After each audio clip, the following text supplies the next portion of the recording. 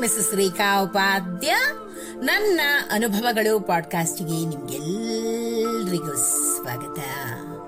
ಬನ್ನಿ ಸ್ನೇಹಿತರೆ, ಇವತ್ತಿನ ಈ ಹೊಸ ಸಂಚಿಕೆಯಲ್ಲಿ ನಾವು ಕ್ಷೇತ್ರ ಶಿಕ್ಷಣಾಧಿಕಾರಿಯಾದಂತಹ ಹಾಗೂ ಲೇಖಕರಾದಂತಹ ಶ್ರೀಯುತ M.P ಜ್ಞಾನೇಶ್ ಇವರು ಬರೆದಿರುವಂತಹ ಒಂದು ಸುಂದರವಾದ ಹಾಗೂ ಉತ್ತಮವಾದ ಲೇಖನ ಅವಧಾನ. ಇದನ್ನ ಇವತ್ತಿನ ಈ ಸಂಚಿಕೆ ಮೂಲಕ ಕೇಳಿ ಆನಂದಿಸೋಣ ಹಾಗೂ ಕಲ್ತ್ಕೊಳ್ಳೋಣ. ಸ್ನೇಹಿತರೆ, ಇದೊಂದು ಪೌರಾಣಿಕ ಕತೆ. ಏನೇ ಮಾಡಿದ್ರೂ ನಿಧಾನವಾಗಿ ವಿಚಾರ ಮಾಡುತ್ತಾ ಮಾಡೋದನ್ನ ಅವಧಾನ ಅಂತಾರೆ. ಬನ್ನಿ ಸ್ನೇಹಿತರೆ, ಇದರ ಸಲುವಾಗಿ ಒಂದು ಚಿಕ್ಕ ಕಥೆಯನ್ನ ಈಗ ಕೇಳಿ ಬರೋಣ. ಮೇಧಾತಿಥಿ ಅನ್ನೋ ಋಷಿ ಒಬ್ಬ ಇದ್ದ. ಈತನಿಗೆ ಪತ್ನಿ ಹಾಗೂ ಒಬ್ಬ ಮಗ ಇದ್ದಾನೆ. ಮೇಧಾತಿಥಿ ಮತ್ತು ಪತ್ನಿಗೆ ಅತಿ ಪ್ರೀತಿಯ ಮಗ. ಈತನ ಹೆಸರು ಚಿರಕಾರಿ. ಚಿರಕಾರಿ ಅಂದ್ರೆ ಸಾವಕಾಶವಾಗಿ ಮಾಡುವವನು ಎಂದರ್ಥ. ಹಿಂದಿನವರು ಎಷ್ಟೊಂದು ಅರ್ಥಪೂರ್ಣವಾದ ಹೆಸರನ್ನ ಇಡ್ತಿದ್ರು ಅಲ್ವೇ? ಏನೇ ಮಾಡಿದ್ರೂ ನಿಧಾನವಾಗಿ ಆಲೋಚಿಸಿ ಮಾಡ್ತಾ ಇದ್ದ. ಆದ್ರಿಂದ ಅತಿ ಬುದ್ಧಿವಂತನು ಕೂಡ ಆಗಿದ್ದ. ಹೀಗಿರ್ಬೇಕಾದ್ರೆ ಒಂದು ಘಟನೆ ನಡೆಯುತ್ತೆ ಸ್ನೇಹಿತರೆ. ತಂದೆ ಋಷಿ ಕೆಲಸ ಮಾಡಿಕೊಂಡು ಹಸಿವೆಯಿಂದ ತನ್ನ ಕುಟೀರಕ್ಕೆ ಬಂದು ಪತ್ನಿಯಲ್ಲಿ ಊಟ ಕೇಳ್ತಾನೆ. ಆವಾಗ ಅಡುಗೆ ಆಗಿರ್ಲಿಲ್ಲ. ತಕ್ಷಣ ಮೇಧಾತಿಥಿ ಮಗನನ್ನ ಕರೆದು ನಿನ್ನ ತಾಯಿಯನ್ನ ಮುಗಿಸಿ ಬಿಡು ಅಂತ ಆಜ್ಞೆ ಮಾಡ್ತಾನೆ. ನಂತರ ಸಿಟ್ಟಿನಿಂದ ಸರಸರನೆ ತೋಟದ ಕಡೆ ಹೊರಟೋಗ್ತಾನೆ.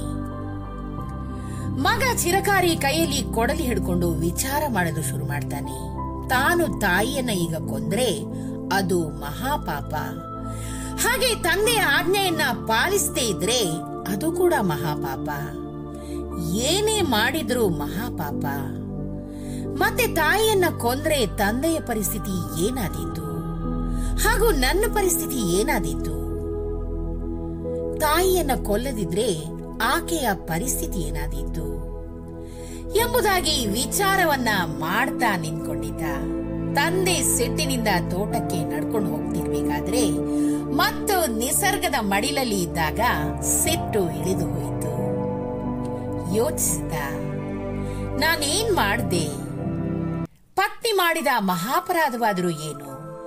ಅಡುಗೆ ಮಾಡೋದು ಸ್ವಲ್ಪ ತಡವಾಗಿದೆ, ಅದಕ್ಕೆ ಈ ಶಿಕ್ಷೆ. ಗಾಬರಿಯಾಗಿ ಮನೆ ಕಡೆ ಓಡ್ತಾನೆ.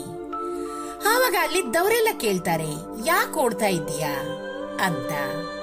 ಏನು ಉತ್ತರ ಕೊಡುವ ಸ್ಥಿತಿಯಲ್ಲಿ ಋಷಿ ಇರ್ಲಿಲ್ಲ. ಧಾವಿಸಿ ಮನೆಗೆ ಬರ್ತಾನೆ. ಚಿರಕಾರಿ ಕೈಯಲ್ಲಿ ಕೊಡಲಿ ಹಿಡ್ಕೊಂಡು ವಿಚಾರ ಮಾಡ್ತಾ ನಿಂತಿದ್ದ.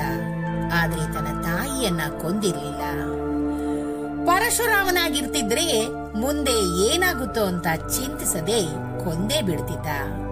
ಅದೇ ಪರಿಸ್ಥಿತಿ ಚಿರಕಾರಿಗೂ ಇದ್ರೂ ಕೂಡ ಆತ ದುಡುಕದೆ ವಿಚಾರ ಮಾಡ್ತಾ ನಿಂತಿದ್ದ. ಮೇಧಾತಿಥಿ ನೋಡಿದ. ಪತ್ನಿ ಕೂತ್ಕೊಂಡಿದ್ಲು. ಬಂದವನೇ ಮಗನನ್ನು ತಪ್ಪಿಕೊಂಡು ಹೇಳಿದ, ಹೆಸರಿಗೆ ತಕ್ಕ ಮಗ ನೀನು. ಆಗ ಚಿರಕಾರಿ ಹೇಳ್ತಾನೆ, ಸಿಟ್ಟಿನಿಂದ ಮಾಡಿದ ಆಜ್ಞೆ ಪಾಲಿಸಬೇಕು ಬೇಡವೋ? ಸಿಟ್ಟು ಇಳಿದ ನಂತರವೂ ಅದೇ ಆಜ್ಞೆ ಇದ್ದರೆ ಅದನ್ನ ಆಗ ಪಾಲಿಸಬೇಕಾಗುತ್ತೆ ಅಂತ ಹೇಳ್ತಾನೆ. ಆಗ ತಂದೆ ಮಗನಿಗೆ ಹೇಳ್ತಾನೆ, ನಾನು ಋಷಿ, ದೊಡ್ಡ ಮನುಷ್ಯ, ಬುದ್ಧಿವಂತ ಅಂತ ಎಲ್ಲರೂ ತಿಳ್ಕೊಂಡಿದ್ದಾರೆ. ಒಮ್ಮೊಮ್ಮೆ ನನ್ನಿಂದಲೂ ಕೂಡ ತಪ್ಪು ನಿರ್ಧಾರ ಹಾಗೆ ಆಗುತ್ತೆ. ಆದ್ರೆ ನೀನು ತಪ್ಪಲಿಲ್ವಲ್ಲ. ಮನೆ ದೇಶ ಉದ್ಧಾರವಾಗಬೇಕಾದ್ರೆ ನಿನ್ನಂತಹ ಮಕ್ಕಳಿರ್ಬೇಕು ಅಂತ ಹೇಳ್ತಾನೆ. ಸ್ನೇಹಿತರೆ, ನದಿ ನಿಧಾನವಾಗಿ ಶಾಂತವಾಗಿ ಹರಿಯುತ್ತೆ. ಹೀಗೆ ನಿಧಾನವಾಗಿ ಹರಿಯುವಾಗ ತನ್ನ ಅಕ್ಕಪಕ್ಕದ ಗಿಡಗಳಿಗೆ ನೀರುಣಿಸುತ್ತೆ, ಭೂಮಿಗೂ ಕೂಡ ನೀರುಣಿಸುತ್ತೆ. ಇದರಿಂದ ನದಿ ಅಕ್ಕಪಕ್ಕ ಸುಂದರ ಗಿಡ ಮರಗಳ ವನ ನಿರ್ಮಾಣವಾಗುತ್ತೆ. ಲಕ್ಷಾಂತರ ಪ್ರಾಣಿ ಪಕ್ಷಿಗಳಿಗೆ ವಾಸಸ್ಥಾನ, ಆಹಾರ ಮತ್ತು ಸೌಂದರ್ಯ ದೊರಕುತ್ತೆ. ಪ್ರವಾಹ ಸುನಾಮಿ ಇದು ಶೀಘ್ರವಾಗಿ ಧಾವಿಸಿಕೊಂಡು ಬರುತ್ತೆ. ಇದು ಅಕ್ಕಪಕ್ಕದಲ್ಲಿರುವುದೆಲ್ಲವನ್ನು ಮುಳುಗಿಸಿ ಕೊಚ್ಚಿಕೊಂಡು ಹೋಗಿ ನಾಶ ಮಾಡಿ ಹೋಗುತ್ತೆ. ಪ್ರವಾಹ ಸುನಾಮಿಗಳು ಮೇಧಾತಿಥಿ ಕೋಪದಲ್ಲಿ ಕೈಗೊಂಡ ನಿರ್ಧಾರದಂತೆ.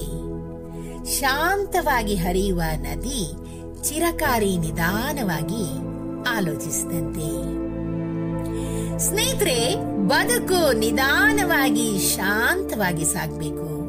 ಯಾವುದೇ ಗಿಡ ಒಂದೇ ದಿನ ಬೆಳೆದು ಫಲ ಪುಷ್ಪವನ್ನ ಖಂಡಿತವಾಗಿ ನೀಡೋದಿಲ್ಲ.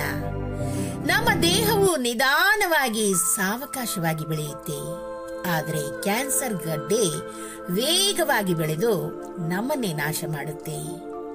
ಆದ್ರಿಂದ ನಾವು ಸಾವಧಾನದಿಂದ ವಿಚಾರ ಮಾಡುತ್ತಾ ಬದುಕಿ ಬಾಳೋಣ, ಅಲ್ವೇ? ಏನಂತೀರಾ ಸ್ನೇಹಿತರೆ? ಎಷ್ಟೊಂದು ಸುಂದರವಾದ ಹಾಗೂ ಉತ್ತಮವಾದ ಮಾಹಿತಿಯನ್ನ ಶ್ರೀಯುತ M.P ಜ್ಞಾನೇಶ್ ಅವರು ಇವತ್ತಿನ ಈ ಸಂಚಿಕೆ ಮೂಲಕ ನಮ್ಮ ಮುಂದೆ ಪ್ರಸ್ತುತಪಡಿಸಿದ್ದಾರೆ. ಇವರಿಗೆ ಅನಂತಾನಂತ ಧನ್ಯವಾದಗಳನ್ನು ಅರ್ಪಿಸುತ್ತಾ ಈ ಸಂಚಿಕೆನ ನಾನು ಇಲ್ಲೇ ಮುಗಿಸ್ತಾ ಇದ್ದೀನಿ. ಈ ಒಂದು ಉತ್ತಮವಾದ ಹಾಗೂ ಸುಂದರವಾದ ಮಾಹಿತಿ ನಿಮ್ಗೆ ಇಷ್ಟವಾಗಿದ್ದಲ್ಲಿ ದಯವಿಟ್ಟು ಇದನ್ನ ಲೈಕ್ ಮಾಡಿ, ಶೇರ್ ಮಾಡಿ ಹಾಗೂ ನನ್ನ ಪಾಡ್ಕಾಸ್ಟ್ ಅನ್ನ ಫಾಲೋ ಕೂಡ ಮಾಡಿ ಸ್ನೇಹಿತರೆ. ಧನ್ಯವಾದಗಳು.